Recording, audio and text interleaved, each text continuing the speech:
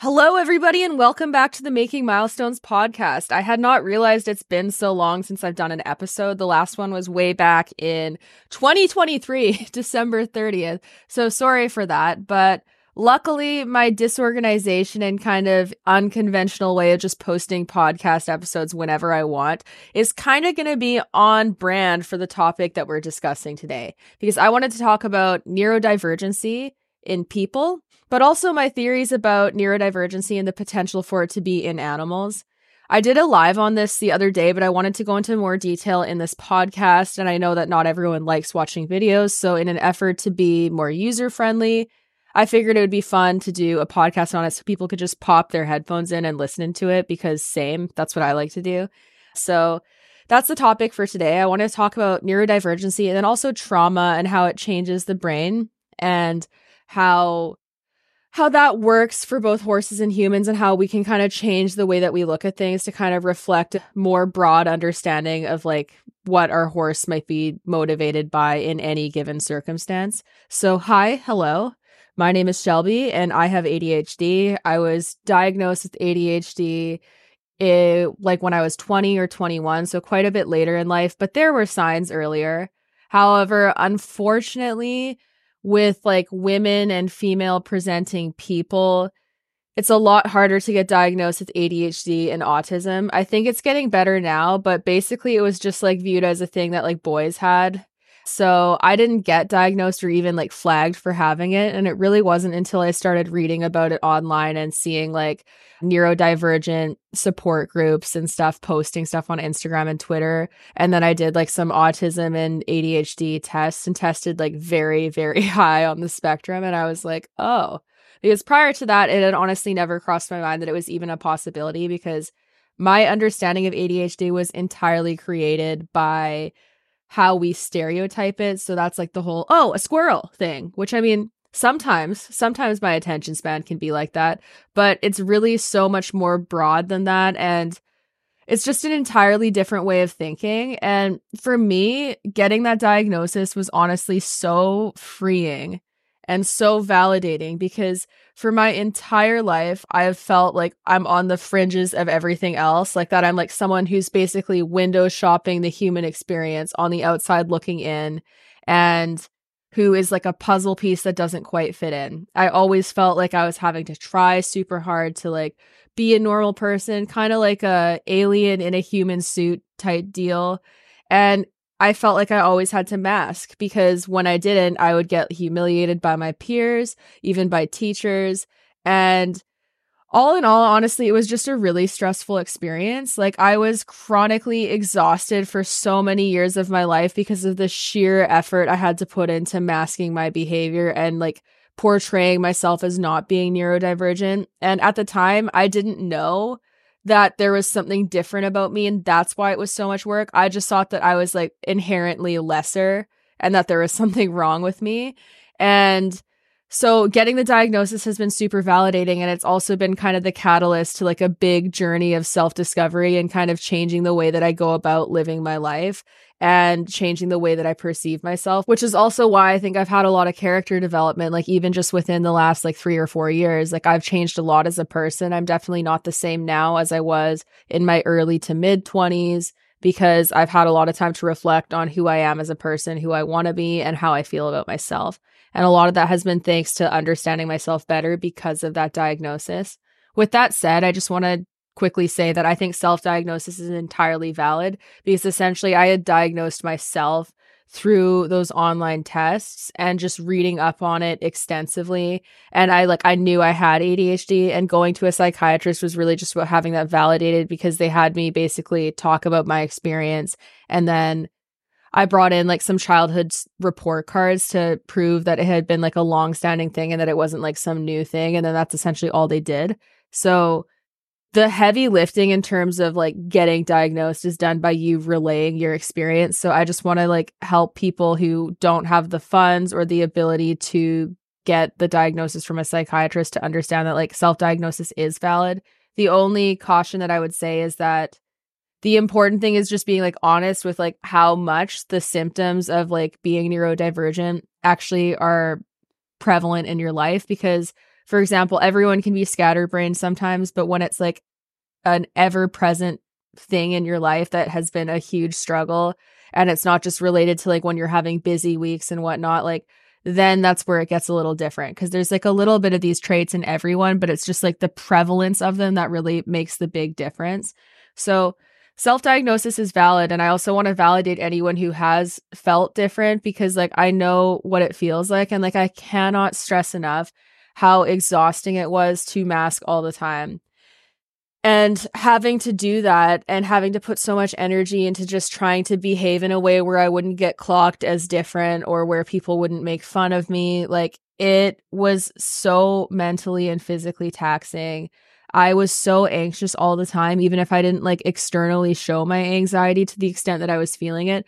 I was so anxious that I would literally like sweat through my clothing in like high school, particularly because that's when my anxiety hit like a peak. So on top of like the day-to-day trauma that I was experiencing because of like what was going on in my family life and like other really horrible things, I was also being traumatized like every day at school by having to put on like this big act that took so much out of me and that left me like chronically in a state of high anxiety. And that really sucked. So in learning about my diagnosis, it honestly has given me a lot more understanding and just like empathy for horses, because like I think about the sheer difficulty that was for me masking, despite the fact that like as a person I can advocate for myself more. I can look up information like I did about ADHD and learn about myself and get some like closure and comfort from that. Horses don't have that same escape, and essentially a lot of the stuff that we do by ignoring their stress behavior and forcing them to work through things, essentially that's like forcing them to mask their anxiety and not letting them express it, not letting them seek outlets for what is internally so difficult for them. And learning that about myself has kind of changed the way that I want to approach horses, because I can only imagine how hard it must be for them to put up with the amount of stuff that people put them through and the expectations that we have for them to put up with inadequate living situations, pain, inadequate nutrition, and all sorts of other things in addition to like how they are trained, and then expecting them to put up with all of those stressors without being a problem or outwardly reacting at all. It's just a really huge ask. It's an enormous ask, and it's really not fair when you get down to it that like we have these expectations for them, because like people can't meet those expectations themselves, and humans are a lot more developed and intelligent and have self-reflection capacities that horses do not. So the fact that we hold our horses to a standard where they are supposed to work through trauma, fear, stress, discomfort without mistake and without doing anything to upset or injure us, when at their core they're flight animals. The fact that we have that expectation when people lack the ability to do that themselves is just so enormously unfair. So as a neurodivergent person, like I know what it feels like to kind of be targeted and like bullied just for being who I am. It's something that teachers have done to me. It's something that peers have done to me. And it's something that has made me ashamed of being who I am for a very long time. And honestly, it has led to me not even really knowing who I am, because I haven't even put the effort into exploring it until more recently. So these last several years have been about me really finding who I am as a person, like what my likes and dislikes are, what my goals and dreams are, and what I actually want to do. Because for so many years, I was just masking, like even to the extent of like my hopes and dreams and like what I wore and like how I behaved. I was masking to such a severe extent that I had no idea who I was. I wasn't in touch with my emotions. I didn't know what I was feeling at any given time a lot of times. When I was younger and I started being really anxious, I just felt like when I'd feel anxiety, I just called it like this weird feeling. I knew it was this weird feeling that was uncomfortable and I didn't like it. And I couldn't connect why it was coming about or what it was. And as I grew older, the same kind of happened, because I would be like disassociating from from what was actually going on in my life because it was so stressful to just be in the moment. And I was like chronically concerned about how people were perceiving me, like any little look that I would get, any little action. I would hyper analyze what I would say in my own interactions to the extent of like worrying about it for like days at a time, sometimes even weeks and months, just thinking about things that embarrassed me and just like obsessing over them. That was kind of why everything was so exhausting. Like I literally hit the point where I was having like several naps a day, and I was so exhausted that I couldn't get through the day without a nap, and it led to like a very persistent depression and just a general apathy towards life and not wanting to do things and not finding joy in things that I used to really like. And honestly, it was really hard. And I downplayed all of that because I just assumed that everyone was going through something and that everyone dealt with similar things and that maybe I was just like less good at dealing with it and that I was just inherently inferior to other people. And the same applied to like how I approach school stuff, like me being more disorganized. I was just worse at being a person than other people, rather than looking at it as me having my own unique challenges that not everybody has. Because a lot of people are socially comfortable enough that they're not hyper analyzing their like what they say and what they do and their body language and everything to the degree where they're like anxious all the time and they're overthinking everything. But that's what I did. My brain was always going a mile a minute, and honestly it still does. My brain never shuts up. I have an internal monologue running 24/7 nonstop, thinking about all sorts of different things. It makes sleeping difficult a lot of times because I'll start thinking about all the things that I haven't done during the day or things that are embarrassing, things that I want to do, things that I'm stressed about. And then I get anxious and I can't sleep. And the only things that have really helped me kind of cope with that and kind of reflect and get that under control have, one, been listening to like audiobooks and podcasts with headphones on or music while I'm doing stuff. That has like increased my productivity like an insane amount.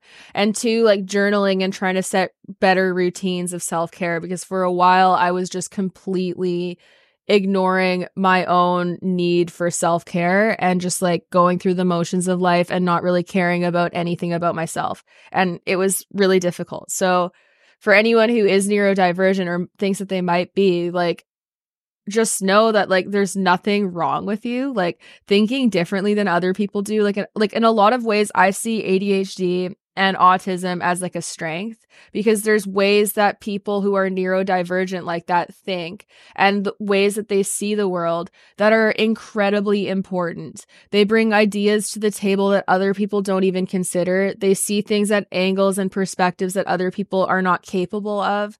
And it brings about a lot of creativity and just divergent ways of thinking that are really important in society, even if society doesn't welcome us and doesn't really make it a safe place to be. And I really hope that that changes, because what happens is we extinguish a lot of people's personality and sense of self by not allowing them to be themselves and by making them ashamed of who they are to such an extent that they create an entire new persona. And after a while, they might even believe that that's who they are, but there's always these feelings of discontent and upset and general anxiety and just lack of fulfillment, because that's not actually what you want to do. And you might not be able to put your finger on why those feelings are there, but a lot of times it's because you're denying yourself and you're completely leaving your own desires by the wayside to try to impress a population of people who are committed to misunderstanding you. And that's what I've also realized, is that some people are committed to misunderstanding me, because what I have noticed is that like since learning how to mask and like be around neurotypical people and trying to be like them, like I've put the effort into trying to understand them and how they think and trying to like assimilate into that culture. But on the flip side, I don't notice that effort being put into me as a neurodivergent person. And it doesn't happen with a lot of neurotypical people, where their discomfort with me thinking the way I do and being how I am is then made my problem. And then they work to try to make me feel ashamed of it, instead of trying to make an effort to understand why I think the way that I do or why I feel things the way I do. They don't want to understand me because there's this perspective, whether they're ready to admit to it or not, that the way they view and feel about the world is righteous, and that anyone who doesn't feel that way, there's simply wrong and something wrong with them.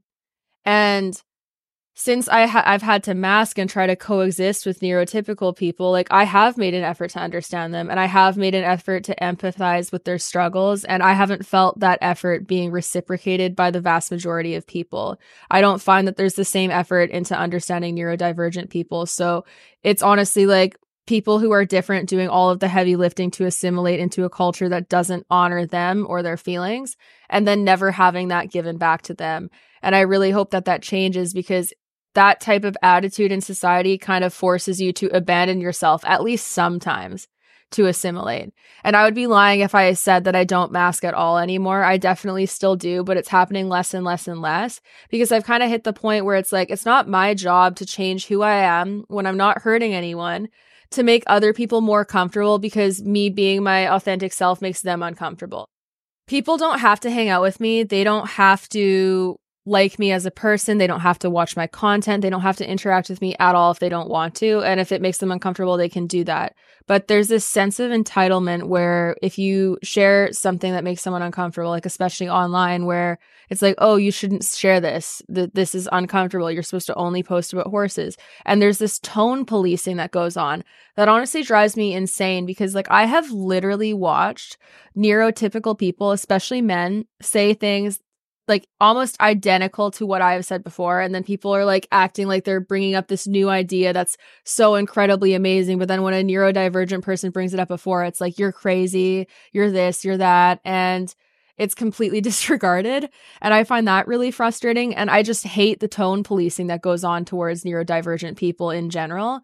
I think that like, generally speaking, I'm pretty clear with what I mean online, and like I say what I mean, I say what I'm actually thinking. And if I don't mean something, I don't say it. But I find that a lot of neurotypical people add context to what is being said and done by neurodivergent people, expecting that there's some hidden context, because that's kind of a lot of how our society does things, is that there's this hidden underlying context, like almost this like passive aggressive communication style where you're supposed to read between the lines and essentially play like a guessing game to get to the bottom of what that person actually means, because they're not actually saying what they mean.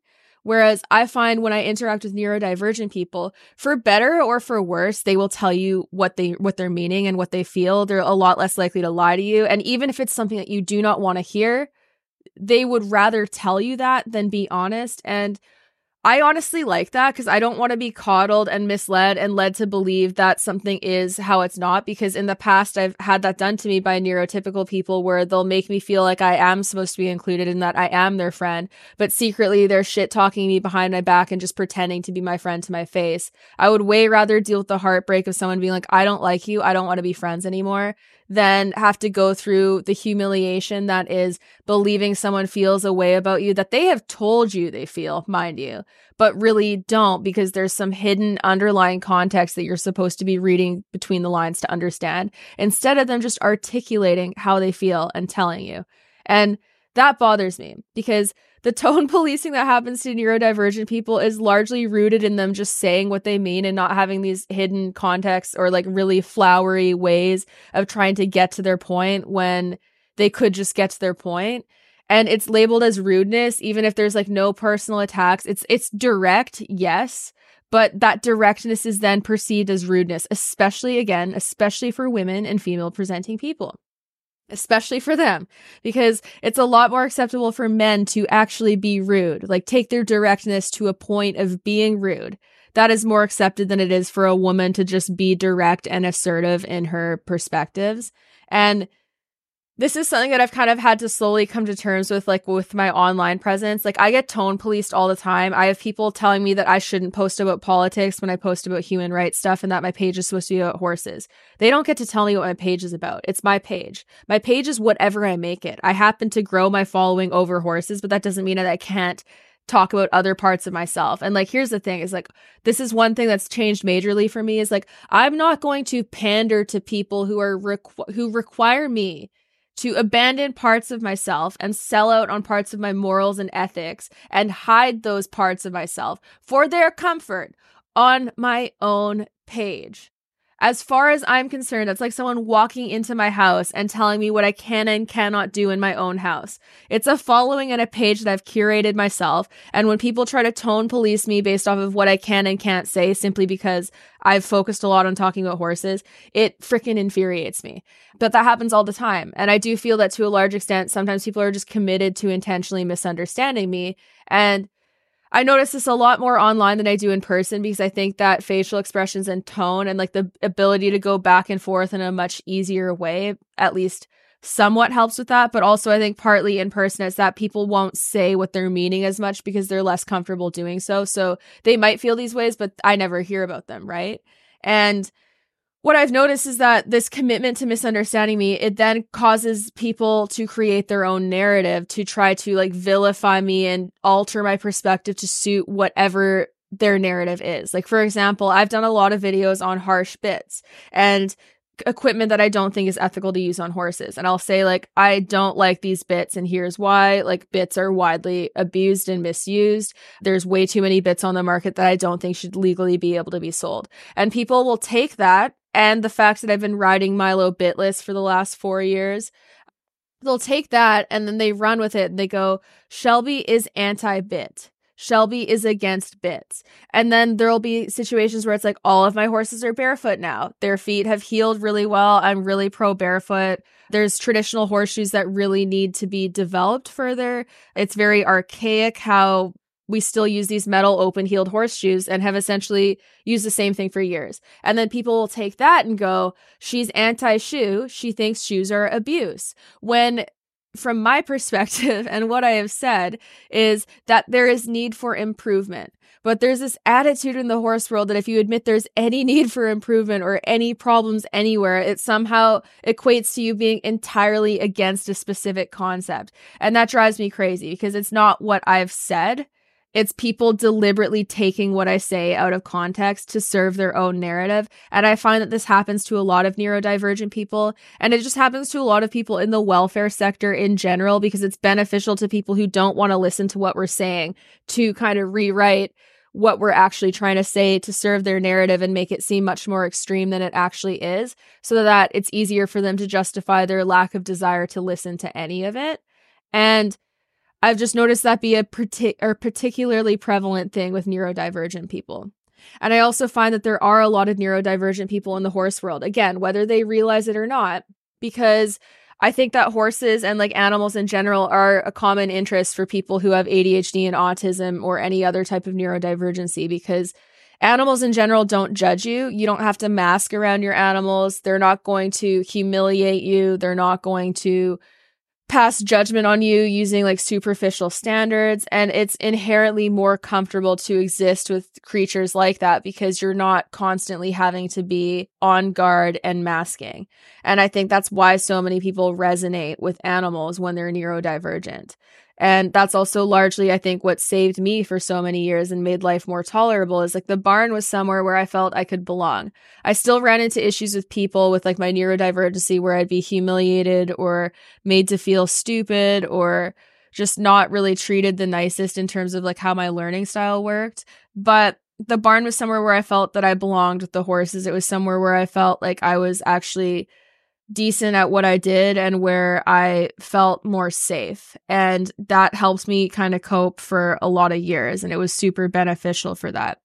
So I think that horses have a really amazing healing power. And I also think that like horses in particular, being flight animals who live like in the moment, they're very clear with how they're feeling and they're a very emotive animal. And I think that resonates with people who are neurodivergent because if you sit there and you just like listen and you watch them, you can learn a lot of stuff. And that's really, really special. So I think that's why there's a lot of neurodivergent people in the horse world, because I think that there's like, you resonate with them more and there's like a different type of connection with animals because from day one, pretty much you can always be yourself around them and you don't have to worry about altering who you are in order to be accepted by them. So long as you're nice to them, they will accept you for who you are. And even when you're not, like horses are so forgiving that even when we're not nice, they're willing to forgive us and kind of move past that if we start being nice to them again. So I think the relationship that people can have with horses is really special. And I do think that it helps people cope with being like different and feeling like left out and not accepted in the rest of society. And I think that's really special. So going into like my theories on like animals and neurodivergency, where I want to start is that I'm just of the mind that with the amount of abnormalities and like differences and divergencies people can have in all aspects of health, including like how their brain anatomy functions, I find it really hard to believe that other mammalian species don't see at least similar types of divergencies, because I don't think that it's realistic to have animals that we've like selectively bred and like all these bloodlines that have been bred for a purpose, and like the trauma that horses have collectively gone through as they've created our society for us. I don't think it's realistic to have that happen without any type of anomaly occurring at any point, even if just their brain changing in accordance to the trauma that they experience. Because with people, we know that trauma rewires the brain. Traumatized people think differently than those who haven't experienced high degrees of trauma. Your amygdala tends to enlarge when you're in a state of stress and like where you've been traumatized. And like that is of benefit from the standpoint of then you're more reactive and like alert and hypervigilant. And yes, it is physically exhausting because boy, I've been there. I'm sure if I got my brain scanned, they'd be like, wow, you've got a really like jacked amygdala. But the amygdala serves the purpose of basically reacting to potential threat responses. So horses as a species have large amygdala because as a flight animal, this is highly important. And the reason why I want to briefly go over this brain anatomy is because it's important for understanding why horses react the way that they do and why it's beneficial to people in training to keep things low stress. So when horses are in a high degree of stress, they can actually bypass the thinking part of their brain and go straight to the amygdala, which will create flight movement to get away from potential threats without them even really processing what the threat is. And the purpose of this is that if they were out in the wild and there was a predator and they heard a branch snap and a predator launched out at them, their brain doesn't have time to process, oh, that is dangerous. So the amygdala creating movement and causing them to flee and run in circumstances like that is a life-saving measure. So this is how their brain functions. So what this means is a lot of times when horses react, especially to major stressors, they haven't necessarily processed what they're even reacting to. And this is where we can be like, oh, like you've seen that before. Why are you reacting? You're spooking at nothing. Even if it's just like a flinch response, right? Like this is how their brain functions. They're wired to be hypervigilant. They have a large amygdala that helps create active responses to fear to help them run away. So if we actively are stressing them out in training and making them be highly hypervigilant and stressed out, we need to keep that in mind because when they are stressed, they're the most likely to engage in those types of responses. And this is something that hasn't been understood or honored with horses for years because when they were working animals and we needed them to build the world that we have today, we needed them to just kind of like shut up and get the work done. There wasn't time to really care about how they felt about things emotionally or physically. They just had to kind of cope with what they were dealing, and it just had to be something that they put up with because we needed them to work. But nowadays, where they're mostly a luxury animal, like we have the ability to consider their emotional experience and their physical experience a lot more.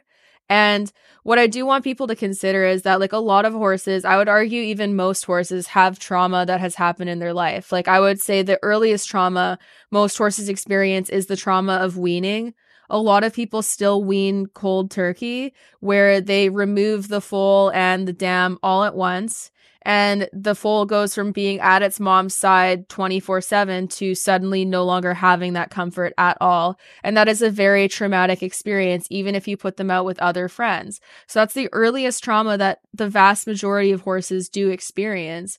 And then you go on to like traumatic ways of being haltered. Like if people are fighting with a horse and like basically manhandling it to get the halter on for the first time, being hard tied, being saddled and ridden for the first time in a way that's really scary, being abused or punished in like a very harsh manner. Like these are all traumas that can really alter a horse's perspective on the world. Another example would be like severe neglect. So like in Milo's case, he 100% has trauma because he was starved for the first 2 years of his life. And the other thing to consider in his case, or like horses who are like the same age range as him, is that there's certain periods of time where horses are going through profound developmental stages where they're going to be way more impacted by the things that happen to them.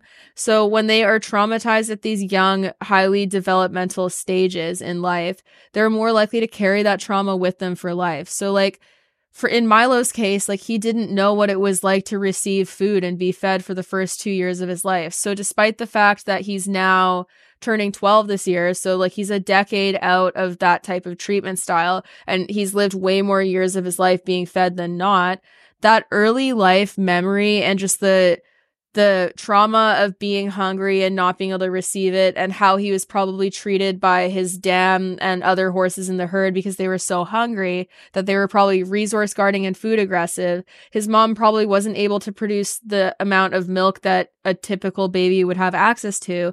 And it might even be painful for him to nurse, right? So like there's certain things that as a youngster, even socially by other horses, that he might have experienced punishing experiences from simply by default of all of the other horses he's around, or also dealing with a collective trauma and dealing with the stress of not being fed that then results in them adopting stress behaviors themselves and increases reactivity and food aggression.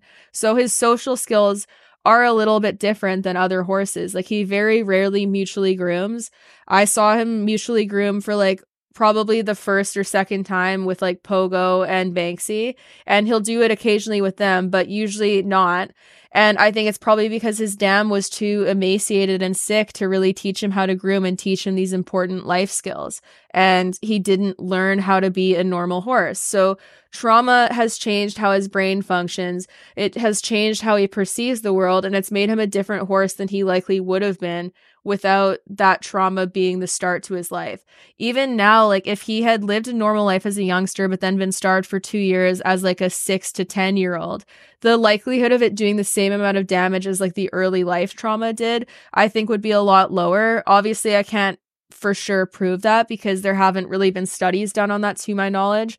And that's just conjecture, but it's also what I've noticed from handling other horses who have been starved at later periods of their life, but have had years where they were comfortable and fed and had their needs met prior to that. So trauma changed his brain. And the same could be said about lots of horses. Like, unless you know your horse's full and complete history, and honestly, even then, because people will sometimes be in denial about how they have contributed to traumatizing their horse and won't necessarily view what they've done as trauma, even if the horse has a really big reaction to something.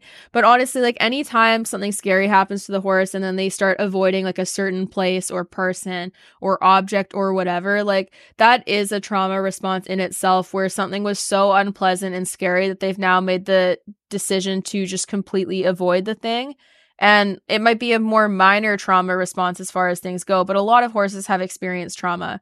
And unless we know their whole life, it's honestly of benefit to just like give them the benefit of the doubt and assume like if they're really afraid of something and they're having really big reactions, that there could be a source of trauma there, even if it seems like it's a silly, stupid thing that they shouldn't be reacting to. Giving them the benefit of the doubt in those moments, I think, is so, so important. And it's something that we don't really do in the horse world, and that we're largely not encouraged to do by other horse people and trainers, because it's viewed as this mentality that they should just like work through it, and that they're doing things specifically to be naughty and just disruptive and defy their riders, which is doing them such a disservice because they don't have the brain anatomy to plot things out simply for the purpose of being difficult. Like, people have a highly developed prefrontal cortex, and most predators have a more developed prefrontal cortex because it helps them plan how to hunt and decide what to do in those instances. So it's actually beneficial for hunting and survival, right? So that's why predators have these brain anatomies. But for a flight animal, it's more beneficial to them to be in the moment and be like hyper vigilant and aware of what's going on right in front of them, and like not be either reminiscing on the past or thinking about the future. Living in the moment allows them to be the most aware of potential predators and threats. So it's actually of benefit to flight animals to have that happen. So they don't have a highly developed prefrontal cortex. So we don't have any evidence that horses have the ability to like plot and plan with like the purpose of having certain outcomes, because they just simply don't think that way. That's a perspective that humans are projecting onto them to try to make up excuses for why horses might be behaving a certain way. And it's not really fair to the horse, because it results in us being a lot more harsh and impatient with them when 9 times out of 10, they're reacting to something that's bothering them or that's stressing them, or they're more frustrated, or even like 10 times out of 10, I would even go as far to say like they're never doing it to like plot to defy their handler. And even let's pretend that were possible, then the question should be, why do they feel the need to go to these lengths to try to evade working with this person if they're supposed to enjoy their job? So regardless of like what people choose to believe, I think the important thing to look at is to go, what motivation would they even have to do this, even if it was possible? Because either way, no matter how you slice it, it is a sign that they do not enjoy what they're doing, and they're actively seeking out ways to get out of it, if that's what people want to believe. But there's not evidence that they can do that. So now going into like neurodivergency, again, like a lot of the divergencies we see in horse behavior and how they think could be completely related to like trauma responses and how that's impacted their brain, and also like poor socialization, not living proper lives where they have access to other horses, and like turnout and ability to interact with space. A lot of what we see that makes horses seem different than like what they should be at normal is probably related to some form of trauma due to neglect of needs, stressful training and handling, lack of socialization, lack of space, and just like general environmental frustration. I'm sure a ton of it can be explained by that. So with respect to that, when I'm mentioning neurodivergencies, just consider that that could be the catalyst for such divergencies developing. Like a foal who hasn't been properly socialized is going to develop with a different type of brain than a well-socialized foal who has learned how to interact with other horses. And then the foal who hasn't been well socialized might miss other social cues from horses who are well socialized and start causing problems in herds where they are either the victim of a lot of aggression because they're not understanding prior warning signals, or maybe they're the perpetrator of aggression because they're getting defensive and scared because they don't understand why other horses are being mean to them, right? And it's a different way of thinking. And even like, especially if it's like a early life trauma situation, it can be something that's really, really hard to fix, or that like they'll never be at baseline normal, like what a well socialized horse would be. Like you could get them to the point where they can coexist in a herd with like practice, but they might never properly know how to interact with horses in the way that horses who have grown up in herd settings their whole lives do. And a great example I have of this is actually with my Mustangs. Their social repertoire in terms of how they interact with other horses, how they go about giving their warnings, how they answer to warning signals of other horses is far beyond that of most domesticated horses. They very rarely escalate to the point of physical contact. They operate a lot off of very subtle warnings, and then the warnings will get louder if they need to, but they oftentimes do not have any physical contact. Whereas the stress and frustration that can come with a domesticated lifestyle oftentimes results in horses doing physical connection more often, especially in small spaces where they'll bite each other or they'll kick, threat, and actually connect, but maybe lighter than what they would if they were actually going for like a full-on like fire out shot, right? And they tend to get aggravated quicker and respond more big to certain stimuli when they're frustrated or when they're trying to like tell other horses off. And there's also a lot more resource guarding. The Mustangs do not resource guard as much. Like I do see some resource guarding specifically during clicker training where they'll resource guard a person, but that's really honestly just Mesa doing that for the most part. Juniper doesn't really do that at all. And they're really happy to share with other horses, like with their hay and anything else. Whereas I've noticed domesticated horses will resource guard their hay more, even when they have like free choice hay. And Milo's a good example of that. Like he resource guards the most, which makes sense based off of his track record of being starved because it's altered his brain. And the way he looks at it probably is that one, the older horses that he grew up with would have been resource guarding stuff from him, and he would have been bullied off of food. So when he did get food, it would have been a very high value resource that he needs to eat quickly and that he needs to maintain access of. Otherwise, he's not going to live. And so now that he's older and he is able to push other horses off of food, he needs to have precedence over any food to feel like safe.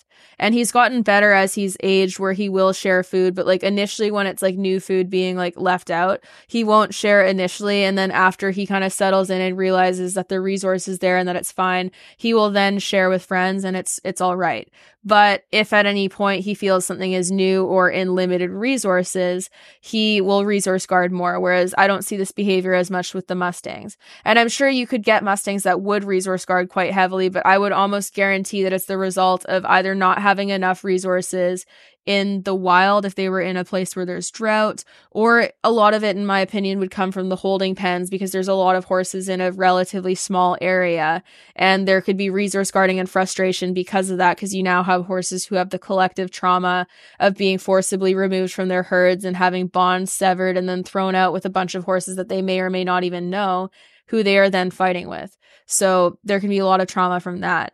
And with Mustangs in particular, I would say the collective trauma is honestly related to like human-induced trauma, which is why you tend to get some big responses when it comes to people handling them, and why they kind of have the reputation of being rank, difficult to train horses, when really they're responding to the collective trauma of having their like first interactions with people really be super, super unpleasant, where they were ripped away from their herd in a very, very stressful way, taken into a facility where they are then moved along by a chute system where people are pushing them forward with like pressure by way of like a plastic bag on the end of a stick, or simply like they're just their body coming towards them and the horse wants to run away. So people have they've learned that people are a source of stress, and then naturally they're going to be really nervous and cautious about anything people do with them as a result of that. So it is a trauma response to that as well. And I think that's a trauma that is really undervalued with Mustangs, is the trauma of just getting ripped away from the herd and having those bonds severed, and how that might alter the way that they think. Like, my Mustangs don't seem to be particularly herd bound, but like in the event that anyone did get one that was, it's honestly like, can you blame them? Because they would have been torn away from their family in a very traumatic manner.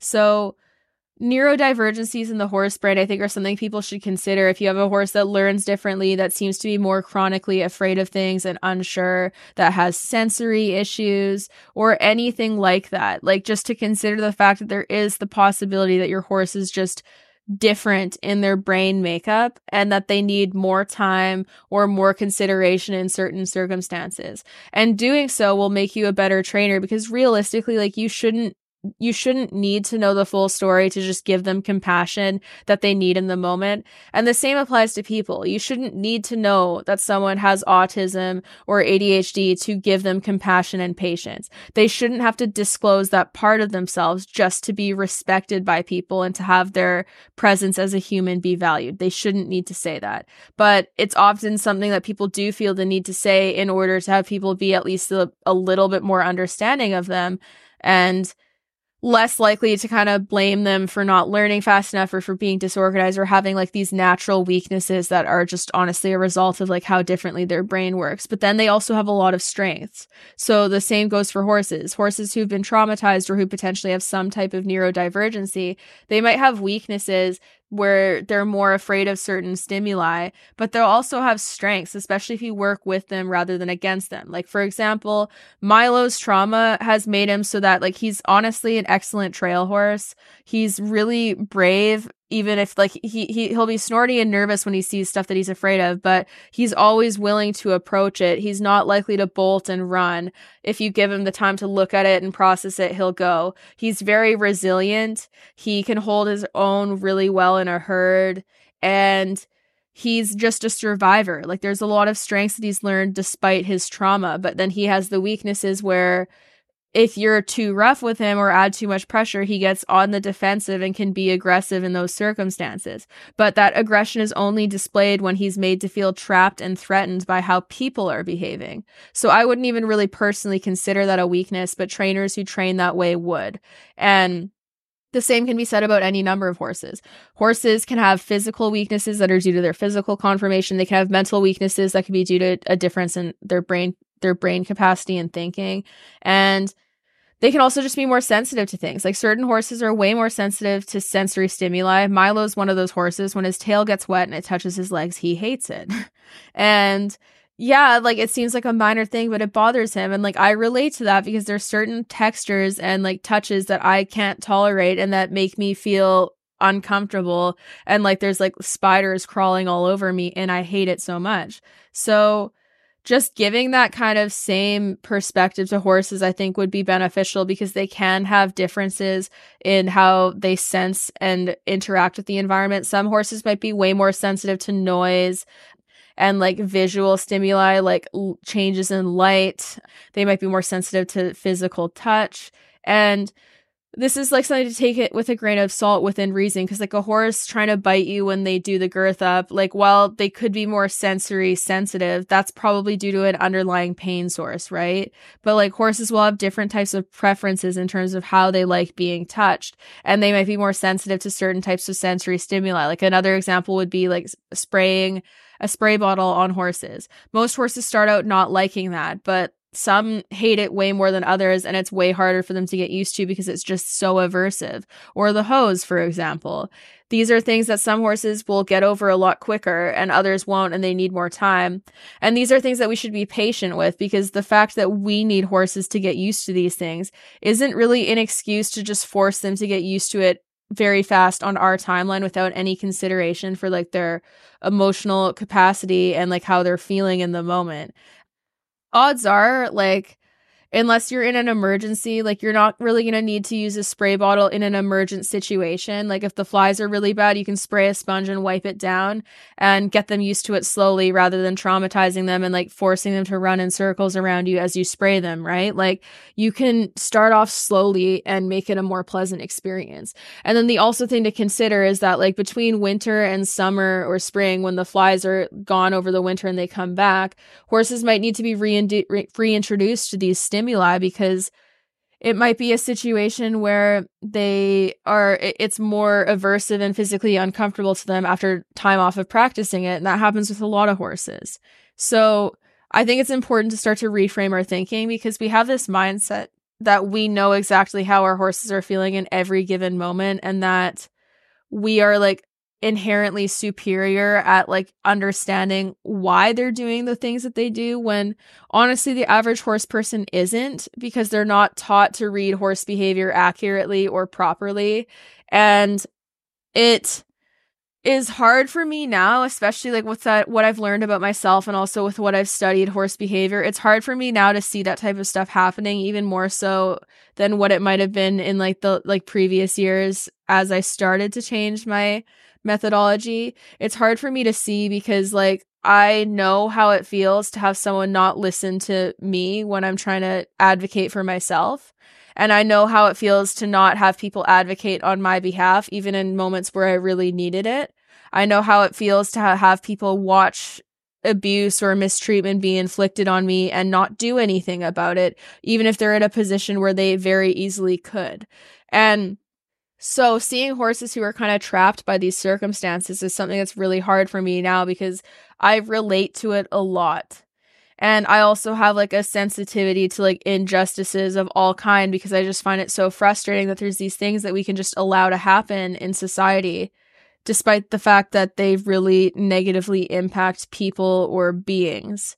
And that's also why like I post so much about like social justice stuff on my pages, because like there's just things that go on a very frequent basis in the world that are just so inherently unjust that like I could spiral thinking about it. Like I could honestly put myself in a depression if I really just thought about how profoundly sick the world is on all levels.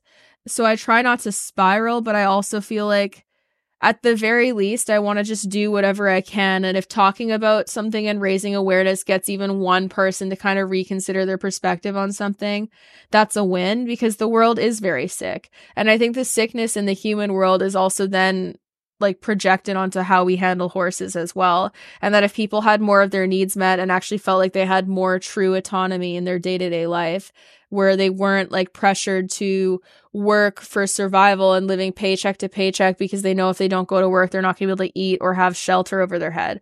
If it was viewed as the default just to give people their basic needs, regardless of whether or not they earn it, it would create a lot more safety in society for people. And that's something that I truly believe. I don't think that your right to live should be something that you have to earn by being like productive in terms of producing wealth. Because as it stands now, we know that the vast majority of the world's wealth is held by a tiny group of people. So with that in mind, it's like if you redistribute even just some of that, it would provide homes, food, water, and shelter for all of the people who cannot provide that for themselves. And so the ability to do so is there. It's just poorly allocated because for whatever reason, we've created this narrative that people who hoard wealth are deserving of doing so because there's this belief that they worked harder, which isn't the case if you look at how a lot of them inherited their wealth and how their wealth is created on the backs of people who are making way, way, way, way, way less. And it's just inherently unethical. So then that entitlement to labor is then, I think, projected onto horses, and it colors our viewpoints on everything. And I think people feeling trapped in their own day-to-day life and trapped by the circumstances of the world and not seeing a way out is then something that is creating frustration and like anger and aggression and like depressive responses in them, whether they realize it or not, because it is an ever-present threat. Like living in a city where you have to walk by people who are living on the streets and aren't getting any help is difficult. And like I've had people be like, oh, well, like they made the choice, they use drugs, blah, blah, blah, blah. I don't freaking care if someone uses drugs. They still deserve a place to live. And the same goes for like any like horse you work with. They shouldn't have to be like a good citizen that can do what you want them to and behave in the way that you want them to deserve respect and kindness and having their needs met. That should just be the default, even if they're difficult. It shouldn't be a situation where they have to be like likable in your perspective or palatable in your perspective in order to be deserving of that treatment. But that's something that we have very much made a thing in our society. And it's honestly just like so disappointing because it doesn't serve anyone. Like I think even the people who are openly in support of societal standards that are harmful to marginalized groups, I think that it actually doesn't serve them. I think that it impacts their mental and physical well-being, whether they realize it or not. I think that the people hoarding the wealth are trying to fill a gaping hole inside of their soul by buying shit, and it's clearly not doing the job because it's never enough for them. They can never satiate that desire to continue hoarding wealth because they are empty inside. And this is something that I truly believe. And so like my perspective change and like how I view the world is like I don't even think I can encompass it into an entire podcast at all because like it's so nuanced. And it's the same thing with the way I view horses. I can be frustrated with the way people train and take care of their horses without thinking those people are evil, irredeemable people. I talk about the things that I do because I think that it can change minds. If I didn't think that people could change, one, I would be a hypocrite because I used to be one of the types of people that I would have an issue with the way that they did things, and I've changed. And two, then there would be no point in talking about these things and repeating myself like a broken record if I didn't believe that there is any room for change. But I firmly do. Like, I do believe that people can change. I do believe that the industry can heal. And I do believe that we can kind of alter the mindset that we have towards horses, because what I also think is that the more we do that and the more people who start to just try certain things, it'll start to be reinforcing to them because they'll realize how much better it makes them feel. In the same way that, like, for me, changing my self-care and my perspective of myself, initially I resisted and I was like, this is stupid. These things aren't going to help. They just seem totally pointless. And when I started doing them, I realized the benefit of how they made me feel, and then it made me more likely to continue repeating that. And the same was true with, like, when I started clicker training. I started off using a little bit of it and still mostly doing stuff a very traditional way. But then when I started seeing how it worked and how much happier my horses were, then that was like all of the incentive that I really needed to keep doing it, because it was just very clearly beneficial and it was very reinforcing to me. And I noticed my own mental health and like my own anxiety improving in tandem with my horses. And it was also kind of necessary too, because honestly, Milo was so fried by the end of like 2020, 2019-ish that he hated his job. And it's like, how are you going to make a horse like their job without providing an actual incentive that they find valuable and they like? Like, just releasing pressure isn't something that he finds valuable or likes. So it just didn't make sense. And then the more I've seen his perspective change, even though it's taken a long time, like it's been a long road rehabbing his feet, and like I've barely gotten to ride him over the last 4 years. Like it's only been within like the last year and a half that I've really been able to bring him back into more consistent work, with this year in particular being one where he's felt the best that he has in a very long time. And it's been a long time coming, and it's frustrating. And like, honestly, like, yeah, I would have wanted it to go faster, but at the same time, if you push things too fast, then you lose any momentum that you've built by making them feel comfortable and heard if you push them before they're ready. So it was something that was necessary, but like, it wasn't like I wanted to have him take this much time off of riding and showing, because like he's my favorite horse to ride, but it was out of necessity for his well-being. And then seeing how much it's improved our relationship and his general happiness and his overall rideability and just participation in what we do, seeing how much it's improved, that has been like all of the reinforcement that I needed in making that decision. And really my only regret is that I hadn't done it sooner. Like I really wish that I had discovered this sooner so that I could have done better by him sooner and made him feel more heard sooner, because I can only imagine how frustrating it would be to like be screaming to someone who you trust and who takes care of you in other circumstances, and just have them perpetually ignore you year after year, even as you're screaming and like going through the motions of doing what they ask, but trying to tell them like, hey, like I'm in pain, either physically or emotionally or both, and then not having them hear that. And like, honestly, it's really upsetting to think about that, because like I can only imagine how he was feeling in those moments. And I'm really regretful that I didn't listen to him better, because I did him a massive disservice in being like that. And that's also why I talk about these things so much, regardless of whether it makes people uncomfortable, because I think it's an important topic. I was made exceptionally uncomfortable by a lot of the things that I now talk about openly, because I wasn't ready to hear them. And like deep down, I knew that there was some level of validity to them. And it made me very, very uncomfortable, because I didn't want to have to change the way that I did things from where I was comfortable and what I'd always known. And I didn't really see a way out.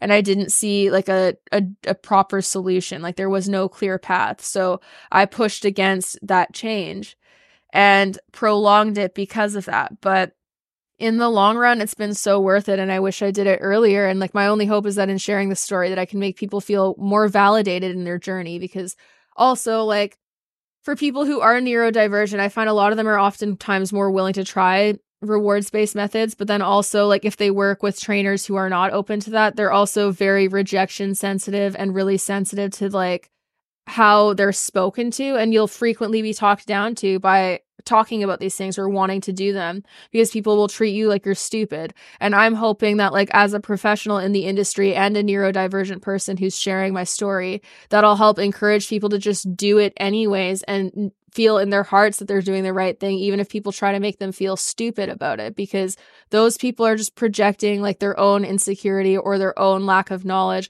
onto you, and they don't want you to try something new that they don't know anything about. And that honestly makes a lot of people feel triggered, because it's uncomfortable to watch someone reinforcing a horse with food rewards or something that they like, and trying and caring a lot about like how the horse perceives the training interaction when they don't feel that and when they don't want to feel that, because it would alter the way that they would approach horses. Like a lot of people would have to take breaks from showing and would have to do complete resets with their horses, like with what I did with Milo, because a lot of those horses are chronically stressed. So a lot of people do not want to do that. And so they push back against all of that and don't really want to put the work in. And then anyone who's willing to do that inherently makes them feel triggered. So that's my thoughts on neurodivergency in people and animals, or just like some of them, I should say, because I have a lot of thoughts. If you're interested in reading like more of my story on like being neurodivergent growing up and like the trauma that I went through and like how teachers treated me and whatnot,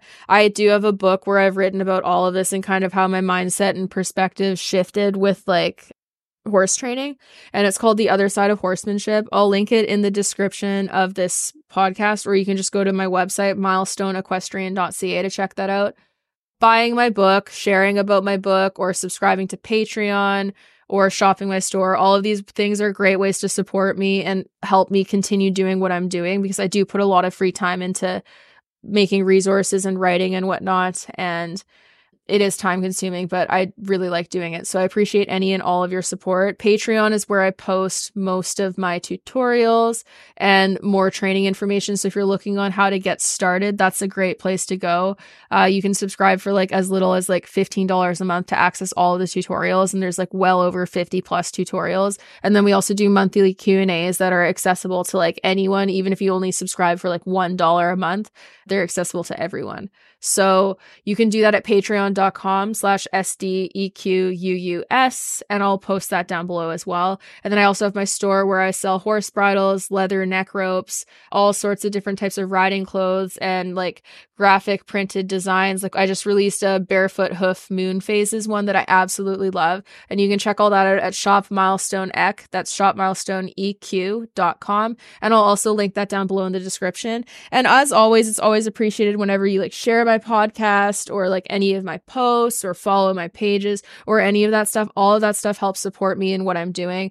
And it's really immensely appreciated because I have some big projects in the works, but I am just but a small bean who's doing this all myself. And it is very stressful, especially as an ADHD person. Like, I'm like, what the fuck am I doing? I'm like, how am I doing this? Like, geez Louise. I fake it until you make it. That's basically what I've done. So like, if you've ever wondered whether or not you can do something, I just say, just do it. Just try, fake it until you make it. Cause also like, I don't like the guy, but Donald Trump has served as an inspiration to me, because if someone that incompetent can be elected into one of the most powerful offices in the world, like, we can do anything. So we need to just have the audacity of a belligerent white man who has grown up with like a silver spoon in his mouth. So just have like even a shred of that audacity and just pursue your dreams and just do what you want. And anyways, thank you for listening. Happy riding and doing whatever you do.